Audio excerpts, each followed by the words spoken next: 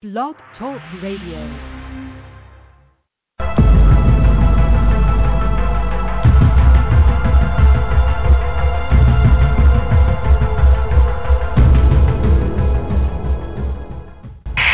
a country barreling towards a crucial election while facing a pandemic, a liar-in-chief, fake news, and murder hornets, this is The Last 100 Days.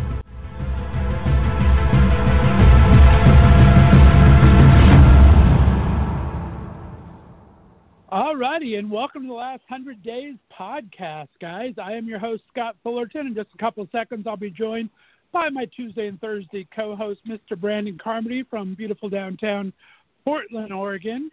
We are on day 92 left of the countdown to big election 2020. Lots of news this week to talk about. If you missed yesterday's episode, be sure to check out the podcast archives. We had a fantastic out lesbian Episcopalian vicar who is running for the 41st district for the state senate of Georgia on yesterday. A great conversation with her. You might want to check that out. So we're going to have a good time today. There's lots of news to talk about. Brandon, how you doing, buddy? Good afternoon, Scott and America. I bid you adieu, and I am also ready to bow out, by the way. If we're going to say 92 days, my patience for all of this political madness is waning thin. I am absolutely ready to do the Netflix fast-forward, binge-watch, skip to the next episode. I can't do it, Scott. 92 days. Are you freaking kidding me? You know what? We started this at 100 days, and it feels like we've been doing it for 10 weeks now. So I'm kind of worried what's going to happen as we go on here, because I just want the damn thing over with. So, yeah, I hear you. Concur. Hear you. Let's get it over with. There you go. Well, what's on top on your hot button today? We'll start there, and then we'll kind of shift off, taking turns here. What do you got? Well, just a disclaimer, I work overnight, so headlines come in and I can glance at them, but the biggest story that seemed to go off while I was trying to sleep is that apparently President Trump admits that he is undermining the USPS to make it harder to vote by mail. If I understood correctly, he actually called into Fox Business and had a candid conversation with Maria Bartiromo to where he just put it out there that his opposition to funding for the USPS had a lot to do with it, making it more difficult to get these mail-in ballots. So, okay, the curtain has come down. You know, that whole Wizard of Oz, pay no attention to the man behind the curtain. I think that He just literally put that card down on the table and said, yes, this is what I'm doing. I'm trying to suppress the mail-in vote. What's your take on that? And is that how you see this? Yeah, well, it's exactly what happened. I mean, Trump has the unfortunate habit of saying things out loud that he should probably keep private, which is good for us, but not so much for him. But, yeah, exactly right. He was on the Fox Business News show, talked about how he thinks that it's going to be able to stop the mail-in vote if he doesn't fund the post office. He was talking about how much Democrats are asking for it, and he's just saying that he is not going to spend the money unless he has to. Now, this was Wednesday morning he said this. Today, he said he'd be willing to negotiate if it came across his desk because he got so much grief for it already. So he's already walking it back a little bit. But the post office thing is just such a debacle right now that it's going to be really interesting to see how this plays out. Can I get schooled on this really quick? What's your understanding of what's happening with the USPS? I mean, I know a couple of people waiting on mail packages that are delayed right now. Is there a delay? Is there something going? What's the big picture on the USPS that we know? Well, there's lots of things going on right now. The Trump donor that got put in as Postmaster General has really kind of sticking to. He's taken away all overtime. And basically, if there's any mail left on the dock when you've done your 8 hours, it stays on the dock till the next day. So packages are being delayed. Veterans' medicines are being delayed. Oh boy. It's just kind of been a clustermuck of what's going on. There was an article in our local paper today from a guy that works for the post office in Cleveland area that says they are normally election ballots are first-class mail. They are being put to bulk mail now, which means they can be shredded much more easily. So that's Jesus. another problem. There's just so many things that are happening right now, and the funding is just – he's pulled all this funding away, and so the post office is looking for about – I think it's billions of dollars. I mean, we're not talking small change here. But the post office needs this infusion to get through it. And the whole takeaway from Trump's side is if they don't get this money, well, then they're definitely not going to be able to go through the election. How are they going to be able to afford to do this? But there's been talks of they've been taking sorters out of some of the mail rooms so that sorts the mail. So it slows things down even more. There's just all these horror stories, and it's becoming so fast and furious, you don't know what exactly is true and what's not anymore. That's the hardest part of the whole thing. So it's just a big clustermuck right now. Political kudos to you for invoking the Fast and Furious. Going off of, here's a piece that I pulled up. So there's so many news outlets, you guys and gals and non-binary. You can choose from so many different news sources. So we thank you for listening to our little 1 hour of commentary here. But quoting from USA Today, Trump originally acknowledged his position would starve the agency of funds that Democrats insist it needs to process and handle the anticipated influx of mail-in ballots for the November election. And then he's quoted as saying they need that money in order to have the post office work so that it can take all of these millions and millions of ballots, Trump said on the Fox Business Network, adding if they don't get the funds, that means you can't have universal mail-in voting because they're not equipped to have it. So, Scott, we just said at the top of this broadcast that there are 92 days before the election. So even if they resolve budgetary issues, you get the infrastructure in place, you get people in there working overtime. TikTok, Clarice, TikTok. We're running out of time. We're burning the clock, brother. Yeah, I'm telling you, it's kind of wild. That is for sure. So. What's your kind of take on that whole situation yourself? What's your feelings on it?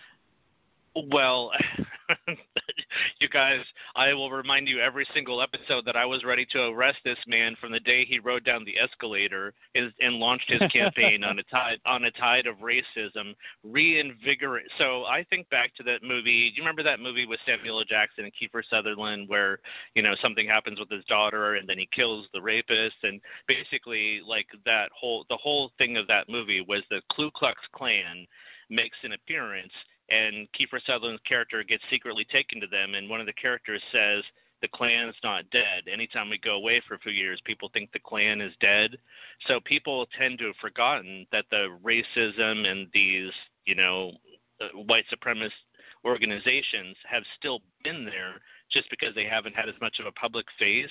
So the thing that I hate the most about this president and about this era is that he just gaslit country and gave them a chance to come out and take off the hood. That's what I hate the most about all of this, to be frank. Right.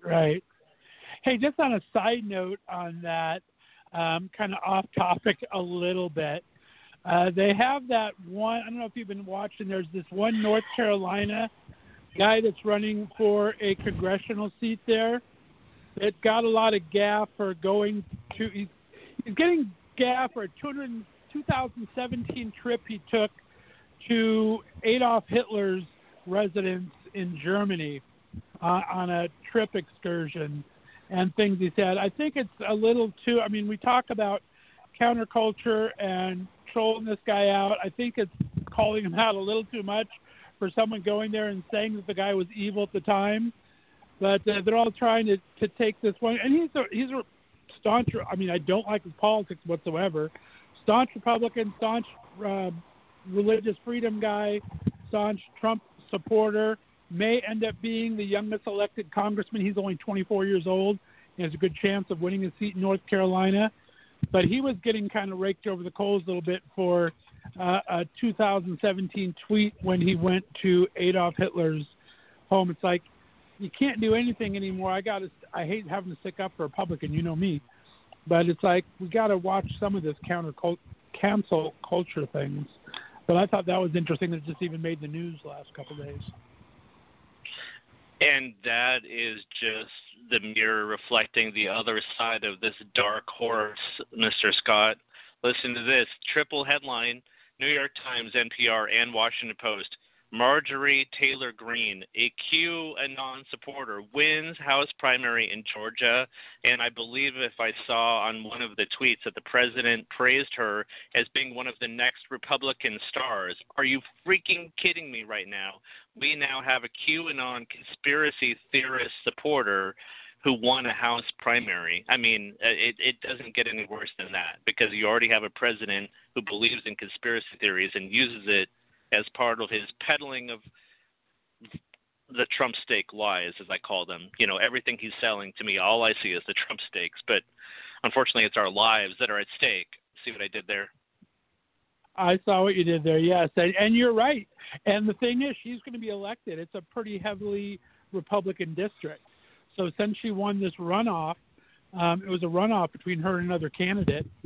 And she won this runoff to be the Republican nominee, and it's a Republican district. So there, even though there's a Democratic challenger, she is probably going to win this and be in Congress.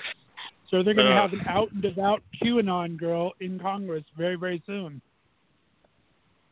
You know those barf bags that they give out on planes? Does anyone have a virtual one that they can spot this brother right now? I literally need a virtual barf bag. Well, okay, here's the tweet. Congratulations to future Republican star Marjorie Taylor Greene on a big congressional primary win in Georgia against a very tough and smart opponent. Marjorie is strong in everything and never gives up. A real winner. God, I hate his tweets.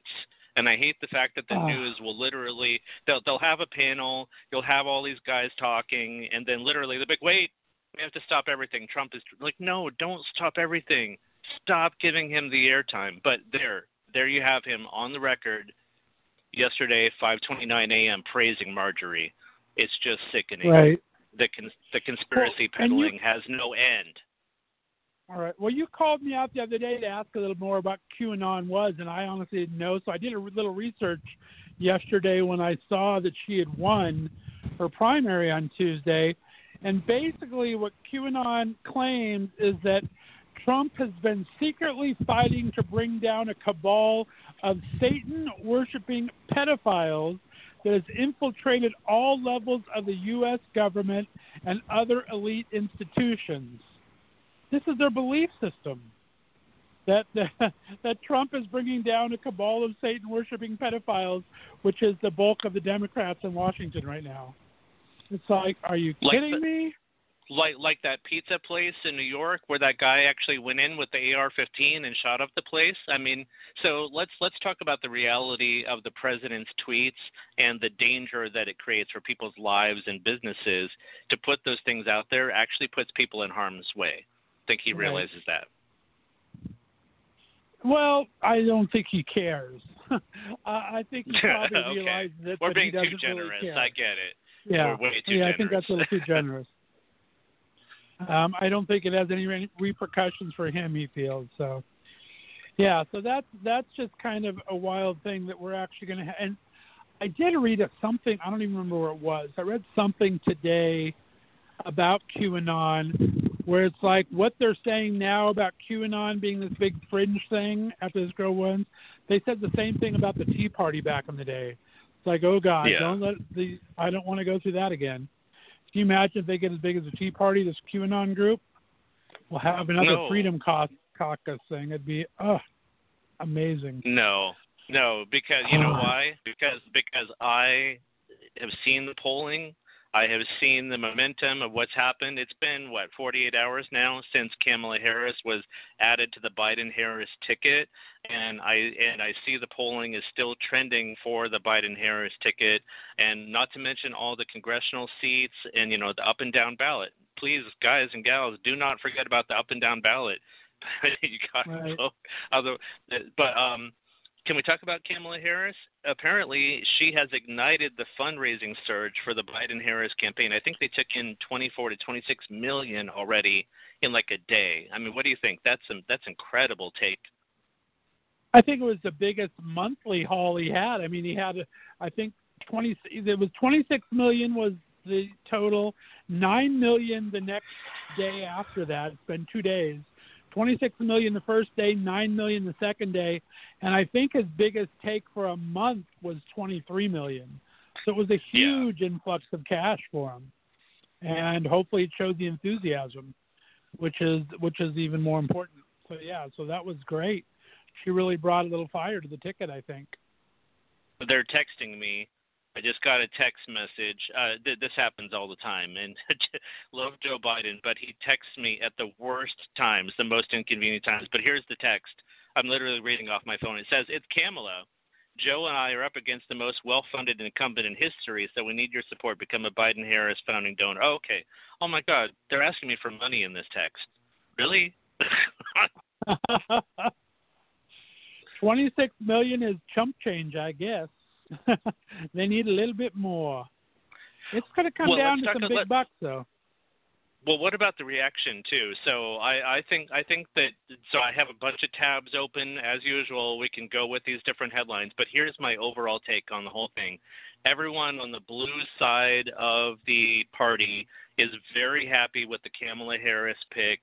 They've made history by establishing an African-American woman with some Indian heritage as being on a presidential ticket. So you have the third woman on the ticket in history, but now you have a woman of color. The fundraising is there, the positive reaction. The other side is fumbling all over their message. They can't get their message together. And literally, quoting from the New York Times, it says GOPers can't find their Kamala. The attacks from Trump allies just don't seem to fit. Is that what you're seeing? Are they fumbling all over their message on calling her a nasty woman and letting Trump go out there with his misogyny again? I think for the most part, they're having a little trouble with it. I mean, I watched some kind of a Fox 5 or something it's called, one of their shows.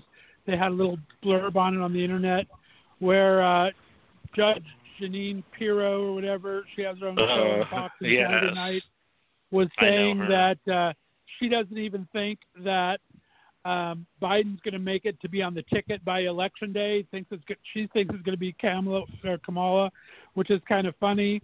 But Geraldo Rivera, who's a staunch Republican, said that he is hearing a lot of people are really surprised by her. I think the Republicans don't really know what to make of her. Some are praising her, some are not. They can't find a message whether to make it about her flip-flopping. I was listening to, as you know I do, whenever I'm in my car, I listen to the Rush Limbaugh show. So you don't have to, boys and girls of America. But I listened to this damn show, and he had on a guest host today that was saying that comparing Kamala Harris to water, that she just does whatever is in the political winds at the moment, which may or may not be true. A lot of politicians do that. But I think that they can't decide between that, whether she's a flip-flopper. Sometimes they can't decide which side of the flip or flop they're going to be on. Some will say she's too tough on crime while she was a attorney general going after all the pot smokers and this and that. And they're saying, no, she wants to defund all the police, so they don't know how to defund. They don't know how to work her on that. Well, they don't know where to go over the nasty woman part where Trump seems to go with all the women. They're having trouble finding a coordinated message. So I will say that, yes. There's not a coordinated message right now. The interesting thing is that I'm a little pleased about is there has not been a lot of blowback from the progressive left in this. Good. There's been some people that aren't happy, and I understand that, because neither Biden or Kamala, I would say, are to the super progressive left. But I think they have enough influence in there with the Elizabeth Warrens, with the Bernie Sanders, that they don't need to be worried. But I mean, last election, if you remember, it took till months after the convention for the quote-unquote Bernie bros and all that side to really kind of calm down a bit. And there's not been as much resistance to this as I was expecting to see. There's been regular resistance, which I understand. If you don't feel like your progressive side is represented, I can understand a little disappointment in this ticket. But I'm very happy with the ticket. But I'm pleasingly surprised that there has not been a lot of blowback from the progressives as of yet. That's right. Because the hashtag is vote blue no matter who. I'm being a little bit tongue-in-cheek there. No, it's about uniting the party. And the Bernie Sanders camp has some type of behind-the-scenes dialogue going. Don't kid yourself, folks. And in those 92 days that we see remaining, don't think that you may not see a Bernie Sanders appearance on the virtual campaign trail. See, that's the confusing part right now. We all know how presidential races are run. They can't hold these big arena rallies, and Trump, by the way, I heard on all the news stations today, is determined next week to try and sabotage Biden by going out on the road, and he plans to even visit Biden's hometown next week. But before I go down the rabbit trail, I want to mention, I'd forgotten about this. I now remembered. The Trump campaign posted a Newsweek op-ed that basically claimed that Senator Kamala Harris may be ineligible for the vice presidency because both of her parents were not nationalized citizens at birth. I think that I've heard this kind of picked apart by legal bit, but I wanted to know if you heard anything about this is their tack right now. She's not eligible to be president. Do you have any response on this? Honestly, I don't. That's the first kind of I'm hearing of this part, so I don't really know anything about that. That's going to be some research for me, but I have no idea of that. I know that her father was Jamaican, her mother was Indian, yes. But if either of them were emigrated here and naturalized citizens before she was born, she would still be a firstborn on U.S. soil, right? She was born here, wasn't she? I don't know where she was born. I'm going to have to look that up while you're talking. But this would not be the first time a baseless, factless claim coming from the Trump. I mean, there would be absolutely no shock. This would be my non-shocked face. I'd have to get ready like, oh, my God, no. She's not even eligible to be VP? Come on. That they vet the candidates so closely, there's no way that they would have let that slip through. This is baseless. Yeah, it's got to be. I mean, just a quick Google search says she was born in Oakland. So she's born in the U.S. She's a U.S. citizen. Yes. No matter what her parents and she's over 35. I mean, Jesus. They taught me this when I was 12 years old. They're like, in order to be president of the United States, you have to be born in the – like literally it's like a civics lesson. But you get a chance to throw in a story. I don't want to dominate the microphone. What other stories? Kamala Harris is a great story, but there's other things going on in politics. What's on your radar? Well, I mean, we touched on a couple things. We talked a little bit about numbers and the latest numbers since Kamala has been added to the ticket. Fox News has put out a poll. It is tightening, but Biden is still up by 7 points. I mean, he was up by 8 points last month, and I think he was up by 12 points earlier in the year. So it is tightening. But he's still ahead by 7 points. And as far as favorability goes, his favorability advantage is still pretty huge. I think he's favored 53-43, where Trump's like, I think, 43 favorable to 55 unfavorable, like flip-flopped on that. So it's like a big 12-point difference. And they polled on Kamala, and she is ahead of Vice President Pence. She's at a 44% favorable, 40% unfavorable, which is still a little too close for my opinion. But Pence, on the other hand, is only 41% favorable and 51% unfavorable. So they're both better than both of those. Along with the overall in the poll, as far as Trump's job performance, 54%, two-thirds are unhappy with the direction the country is going. And of that, 4 in 10 of the people unhappy are Republicans, actually. So the numbers are not good still. But they are tightening a bit. So I think that's kind of important. The big news, I think, today is that Congress officially recessed until Labor Day. So that means there's going to be no more talks on the any kind of aid package till September. So Trump's executive orders are going to be very interesting to see what happens with them. Because as we said, they really are not that cover-all effective. You get $300 if your state government puts in $100, otherwise you get nothing. So you could get $400, but the entire linchpin on that is the state being able to afford $100 per person for it, and the states are broke right now. So there's not an automatic guarantee that your state governor is going to chip in their $100 for you to get the $300 match from the government. So people may not see any money till after September. Again, the mortgage, et cetera, or the eviction moratorium. The moratorium, right. Is only on federal housing, right? So if you are a tenant at a private landlord, you have no guarantees not to be evicted. And so it's not, nothing is for sure on that. What was the other two things? The only thing that was for certain thing was the student loans, just because 90% of student loans are done through government, like Pell Grants and things like that. So those can be pushed back relatively easy. What was the fourth leg? I got to look it up and see again what the fourth leg was real quick. But it was another one that was kind of a misnomer on that. So, yeah, Congress is gone until September without getting a deal done. So I think it's going to be very interesting to see what happens if any of these executive orders go into play or not, or the American people are just going to be SOL, right? And that'll be interesting to see how that affects the election, I think. Well, so we're kind of talking about buying votes. But the Congress, so do they not fear? I mean, I haven't looked at all their races. To be fair, I don't have all of this six in front of me. Mitch McConnell, personally, I think is in trouble with that gal that's running against him. But they should be doing more. I understand the president politically put out these executive orders, but they're all questionable. But here's the question, Scott. So I'm a payroll guy. I get paid every 2 weeks. Under his executive order suspending the payroll tax, doesn't that mean that I should be seeing more take-home pay from September to December? Is that part of his executive order? I, as an American, should be getting more. Yeah, so I should be getting a bump in my pay because they won't be taking out taxes. But then what's going to happen to me on the back end? Is that lowering my tax refund, right? Because there's no taxes being withheld. So it's like you can have your money now, not later, right?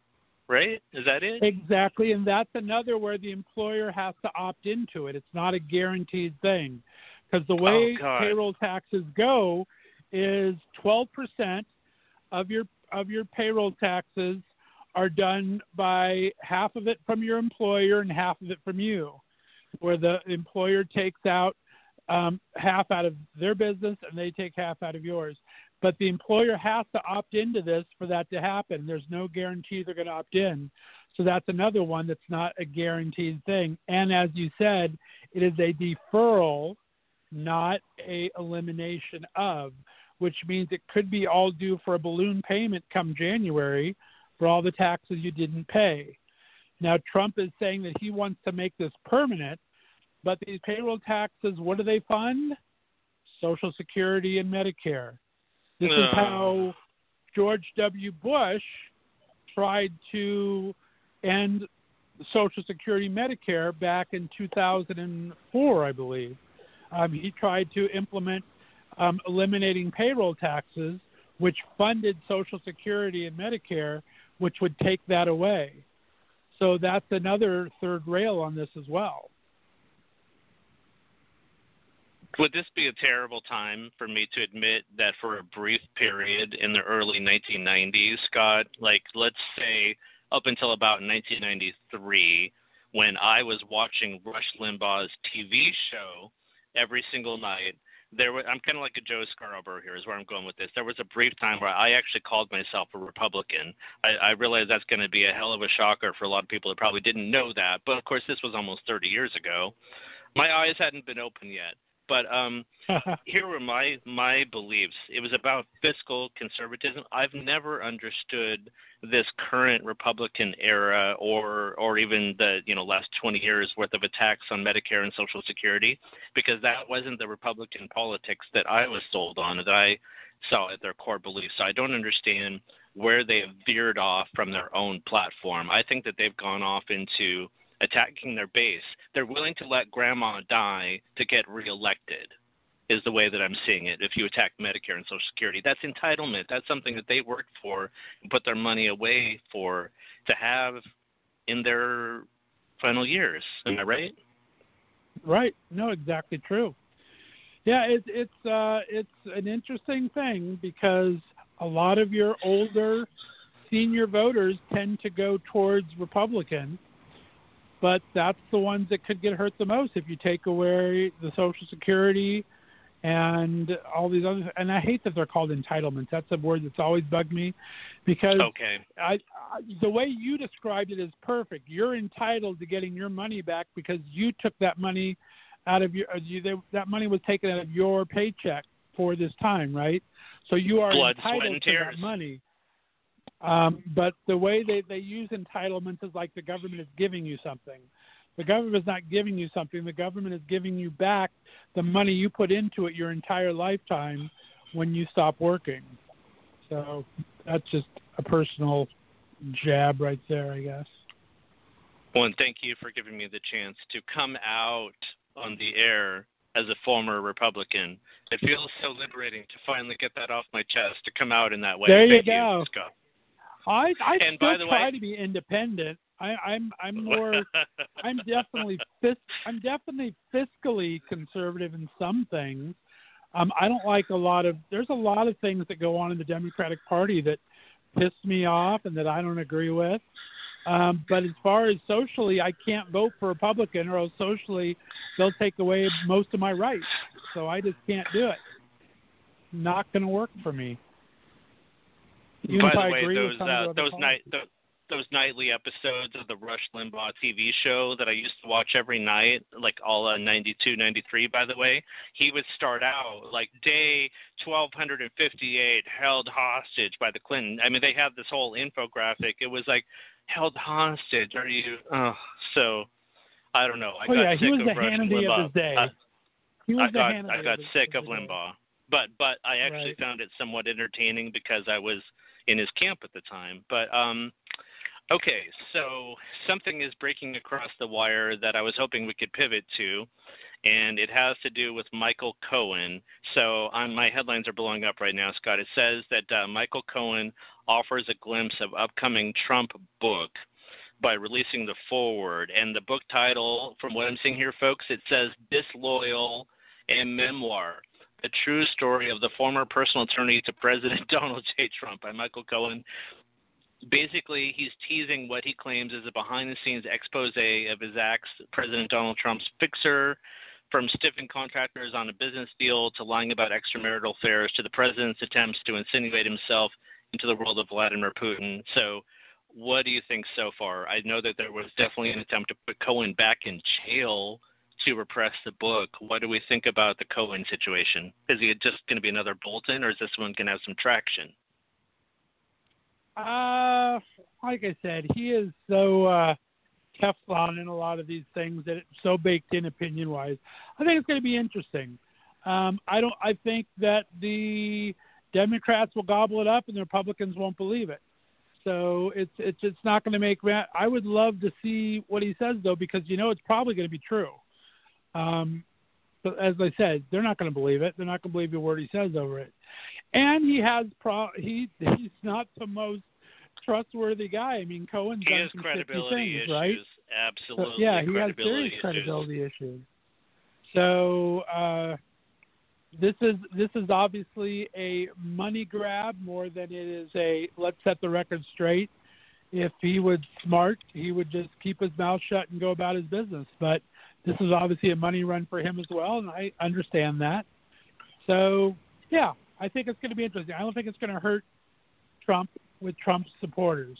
It might be interesting for some of the – right now we're playing the margins, right? We're playing for all of the independents. And that little chasm, you've always had so many – you can count on Republican votes, so many you can count on Democrat votes, and you're always playing the middle to these independent voters, right? That's what's happening this last couple months to election.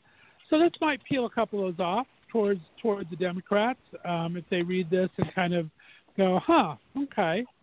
So it's going to be interesting, but as far as it's not going to take away of anything from Trump's base, I think we've gone past the point where anything can take away from his base. Those deep fake videos, people have done some crazy shit, man, with these deep fake videos. I think that they should take one from the Jim Jones Jonestown massacre and deep fake Trump in there, because at this point I see what he's doing every day. I'm deliberately slowing down the USPS so that your votes can't get in. I'm going to kill Medicare. I mean, just every day he's basically going out there and telling these bastards to their faces, like, I'm going to let you die. And you, madam, you're dead. And you're dead, but you're going to vote for me. And they're basically holding the goddamn Kool-Aid in their hand and drinking it like he is such a hero. He is such a, Scott, to Republican loyalty to this man who has mocked disabled reporters, attacked the free. I don't get it. I mean, for God's sakes, has the party literally lost its mind? Like, I'm not a Republican anymore, so I don't understand, but this is madness. This is sheer madness. They're holding on to him, and they will go off the cliff with him, won't they? Oh, yeah. Oh, they will definitely follow him to no end right now, and it's going to be a very interesting reckoning if things play out as it's looking and Biden wins, and especially if the Democrats take control of the Senate. It will be amazing to see what happens to this Republican Party. They can get hurt for many, many years from this lousy little 4-year presidency. So it's going to be very, very interesting to see what happens if Trump loses and they lose the Senate. If they keep the Senate... Revenge is a dish best served cold. Will you forgive me for saying that they have it coming? He had it coming. He had it coming. I mean, come on. They have it coming, Scott. They have it coming. Right, exactly. Thank you. Roxy Hart is in the house, ladies and gentlemen. I like it. Very, very cool. Hey, there was a story I wanted to get to out of Holyoke, Massachusetts, only because I used to live there and because it's a little LGBT related, and I like to bring that up when I can. But I don't know if you've been following the story or not about the Holyoke mayor, Morse. What's his Alex name? Morse. I think it's Alex. Yeah. Have you been following the story at all? No, but I have the headline. It looks like the LGBTQ Victory Fund is sticking with their candidate who is facing some allegations of inappropriate relationship with college students. Is that kind of the takeaway here? Yeah, what's happening? Alex is the mayor of Holyoke, an openly gay mayor. He was elected 12 years ago. I was actually living in Holyoke when he was running and met him and talked to him and interviewed him back in the day for a different project I was working on way back when. Interesting guy, nice guy, smart guy. He is a University of Amherst professor. And so there's some Democrat groups at UMass and I think another college that have disinvited him to any further functions, saying that he is that he was opportuning himself in dating people on campus. And he is running for a Congress seat in Massachusetts right now. I believe one of the I don't know which district it is, but he was accused of having sex with some students at UMass Amherst. He's a political science lecturer there. He's lectured in other places. Now, Morse has been saying all along that, yes, he has dated people from these schools, but no one that he ever taught, no one that he had any kind of a hold over, I guess you would say. Well, now the paper there, The Intercept, is claiming that it's obtained chats that have been circulated among a group of college Democrats, including one who is angling for a job with Morse's opponent, Representative Richard Neal, that suggests there's been a year-long plot to try to bring down the 31-year-old mayor's congressional campaign. So it's seeming like this might be a coordinated attack now against Morse, which I think would be very interesting because they've been trying to frame it his defenders as almost homophobia in itself. It's like they're saying, well, he's been on dating apps, end up meeting students. It's like, you know what? Pete Buttigieg was the mayor of South Bend when he met Chasten on a chat room. And yes. They were 3 states away. There's he ran nothing for illegal president. about it. Exactly. There's nothing illegal about it. That's how gay men meet, right? A lot of people meet on the apps. So the things they're trying to accuse him of is not solicitous. Is not solicitous stuff. He may have gone out with some students from UMass. As long as they weren't students of his that he was grading or anything, there's no policy at UMass that you can't date students that you have no direct supervision over. So he was following the letter of the law there. Where are you supposed to date people except for where you work? I mean, I'm sure there's not that many openly gay people in the Holyoke City Council. So it's an interesting story. It's going to be interesting to see if it plays out, if this ends up being a kind of a con job where these guys are trying to bring him down based on some homophobia issues. So I just thought that was an interesting story, only because I had met him. I did live in Holyoke for a short time when I was in a previous restaurant life, and I opened a restaurant there. So I thought it was an interesting story. We'll see what happens with it. Yeah, I don't have a lot on this, but I just want to highlight 2 things. This is from masslive.com. I'm quoting now. Alex is taking responsibility for actions that made students uncomfortable. We support the independent investigation by UMass. Despite no complaints, however, been ever made to the university, the LGBTQ Victory Fund said on Monday. They also highlight it is critical that the media and others avoid reinforcing tired homophobic tropes and sensationalizing story because of Alex's sexual orientation. They also noted that he did meet men using the dating apps, but there are no allegations of non-consent or anyone underage. So there is an investigation in play. The Human Rights Campaign also endorsed Mose's opponent, incumbent U.S. Rep. Richard Neal. So Human Rights Campaign is actually backing the opponent. So this is an interesting matchup. We'll have to see if they manage to dirty him up. And one thing that we should say in this cancel culture, investigations is the right way to go about any type of impropriety. Wouldn't you say, Scott? That's the fair way. Let a proper and thorough investigation. Yeah, exactly. I mean, so I think you do need to play it out. It's interesting, like you said, the thing that they quoted is interesting, that there has been no complaints made by anyone that he has allegedly dated. This is from a Democratic group that don't like that he was dating guys on campus. So there was never a complaint from any of the guys he dated. There was never any kind of sexual harassment, sexual anything like that. So it's an interesting story, but sure, let it play out. I mean, anytime that there is something to do, and I think that you should never be afraid of investigation if you're innocent, right? That's the whole thing about Trump. I think he doth protest too much about investigations. If you're being investigated and you have nothing to worry about, then it's no big deal, right? Let it happen.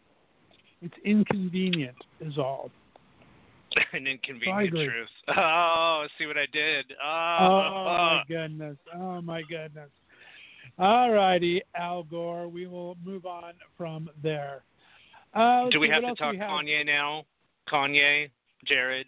Well, we got something on that. I don't like to talk Kanye if I can get away from it, but he is in the news because I guess Jared Kushner did admit today that he has met with Kanye within the last week or so to give him policy advice. Why, if you were trying to help the president get reelected, you would give policy advice to another candidate does not make too much sense to me. It makes me scratch my head a little bit that there may be ulterior motives involved, like maybe trying to peel off some black votes from your opponent. But I just think it's very interesting that they met. What are your thoughts? I've got a piece from Forbes pulled up in front of me, and they've got this, the way they Photoshop the pictures of them together is beautiful. Inside Kanye West almost daily chats with Jared Kushner and whether the White House exploits his mental state. Okay, so right there, that's an interesting byline, Forbes. Thank you for that. daily chats between Kushner and Kanye West. And he conveniently got support to get him on the ballots in those 4 states. I mean, they're trying to steal a black vote. That there's no other reason to get Kanye West in here. They don't need a rapper on the tour. They need someone to help bring in their independents, their potential swing votes that were not crazy about Joe Biden. But listen to this. Kushner seems to have an outsized influence over West. Their relationship helped bring West and his wife Kim Kardashian West to the White House for an instantly famous Oval Office meeting where they collaborated on ideas for sentencing reform. So Kushner is the back door into the White House for Kardashian and West. Right. Do you think that he is actually going to appear on this ballot? I think Kanye West will be one of 3 candidates on the ballots in those 4 states. I think they met their deadlines. What do you think? I hadn't heard he's done more than 1. I know he applied for 7. I know he for sure got on 1, so you might know 3 that he got on that I haven't heard yet. I know he was denied, I think, in Illinois, and I think he was denied in Wisconsin. I think it's still up in the air in Ohio. I'm not sure which the other ones are, but I know there was 7 states in play, and 1 is a definite he is on already. So it could be up to 4 by now. And I'm sure that he got a little help. So, yeah, it'll be interesting. Who knows? It'll be interesting to see what happens. I don't think that anyone's going to consider him a serious candidate. I think anyone that would vote for Kanye would not probably be putting a serious vote on the ballot to begin with. I don't know how to say that without sounding really condescending, but it is really condescending that if you're voting for Kanye, you're not a serious voter. That's all there is to it. I'm sticking to it. Yeah, I mean, I just Googled it. CNN, Kushner claims Kanye West meeting was a policy talk. Really? Fox News, Kushner on private meeting with Kanye West. Unlike others, I'm able to keep friendships across the aisle. Oh, my God. So I'm so disinterested in the fact that they've inserted the Kanye West into this election. To me, you know what it is, Scott? It's laser pointers. The Trump administration knows where they're dirty, knows all the areas where Trump is in trouble, and they're pointing laser pointers, hoping that we're going to be the cats following the lasers where they want us to go instead of where we should be looking. And it's not Kanye West, I assure you. There are many other things Donald John Trump we should be looking at right now. This Kanye West thing is a distraction and a desperate attempt to peel off votes. I don't think it's going to work, buddy. Exactly. And the saddest thing you said is is the question mark they put out there. Are they exploiting his mental health? I mean, you have his own wife going on her national Twitter platform saying that he is not doing well with his bipolar. I mean, what kind of havoc are they willing to play on other people's relationships and stuff to get their end goals? That's the saddest part of the whole thing. So who knows? Very, very sad. Do we have enough time to talk Trump's opponent, to talk Biden? So Biden has had a great news cycle these last 48 hours with the Kamala Harris announcement. But the things that you and I have been talking about since so many days ago, since we started at 100 days, we're now at 92 days. Some of the things that you and I have brought up periodically is, will there be a gaffe? Will there be some time that he's not on teleprompter where something will happen? You know, one of these 1980 moments, like Reagan talking about Iran. There is still 92 days for even this great, high cloud going on with the Kamala Harris announcement for something Biden to go the wrong way. How are you feeling about Biden today? I'm feeling pretty good. I think the most interesting thing is going to be, and I do like that he put a national policy on masks today. The president immediately gave him grief for it. But Biden put out a policy today that he would make a national mask mandate. At least he's making a national policy of some kind on COVID. Might not be one you like, but at least it's a national policy, so we're doing something together.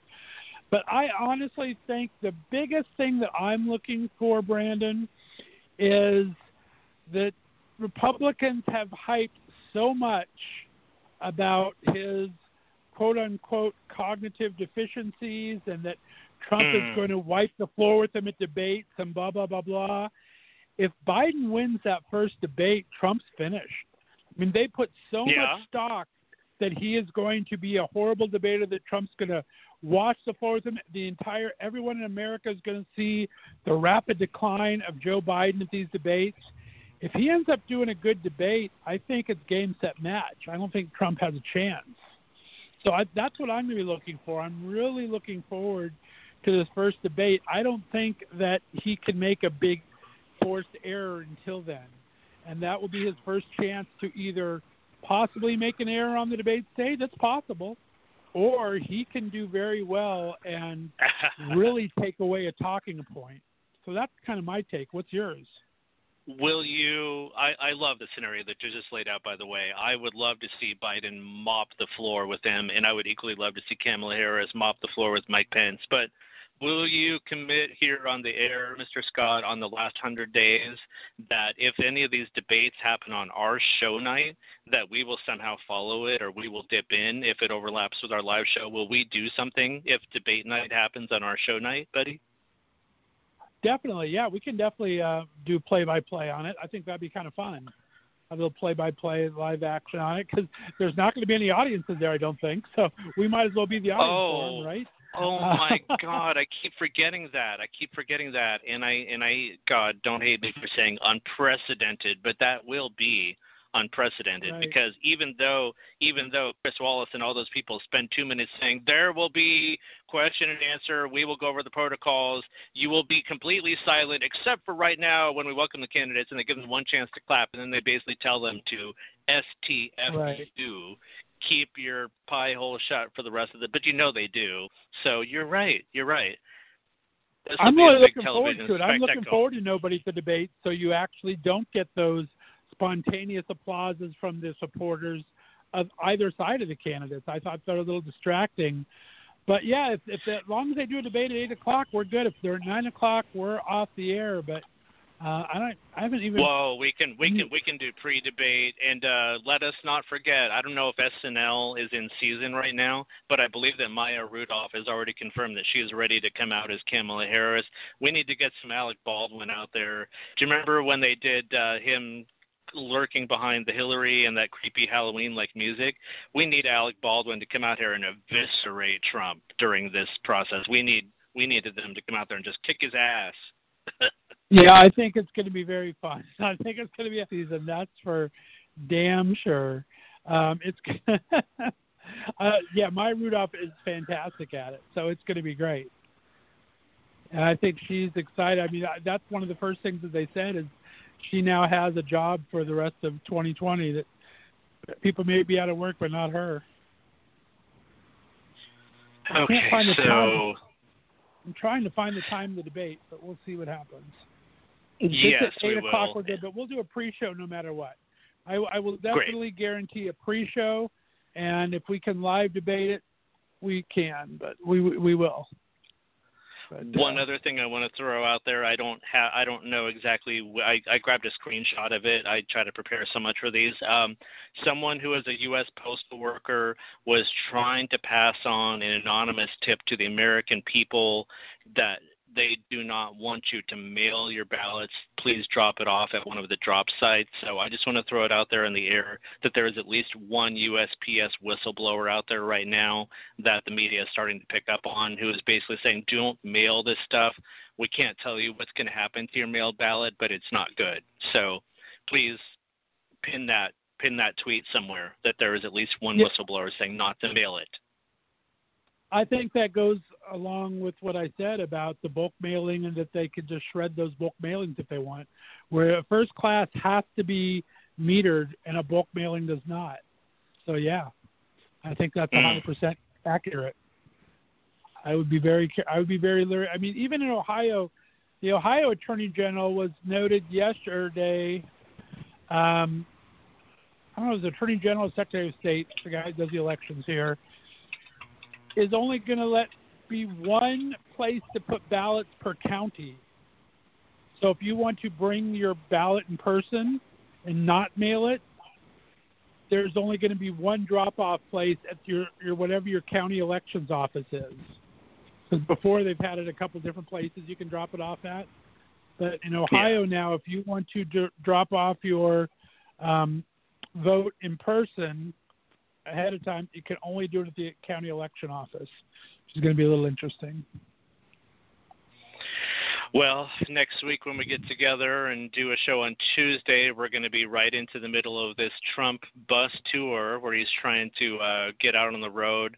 I can predict right now you're going to see almost no masks. You're going to see no social distancing.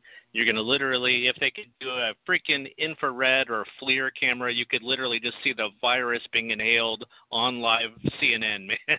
But we're going to need to dump into the Trump road tour next week, buddy.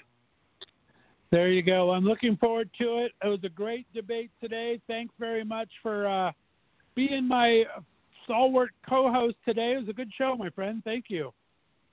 Nanu. All right, we will be back. I'll be back with Michael Vega tomorrow night at 8 o'clock Eastern, 5 o'clock Pacific time. We're going to play out with a little bit of a medley from my favorite a cappella group, T3. Listen to the last 100 days, ? Let's hope not, guys. Thanks for listening. Be sure to catch the podcast and tell your friends. You can find us on social media at Last 100 Days Pod. That's last, the number 100 Days Pod on Instagram and Twitter. See you later, everyone. Bye-bye. My gift is the sonnet. This one's for you. When you can tell everybody this is your song, it may be quite simple, but now that it's done, I hope you don't mind. I hope you don't mind that I put down in words.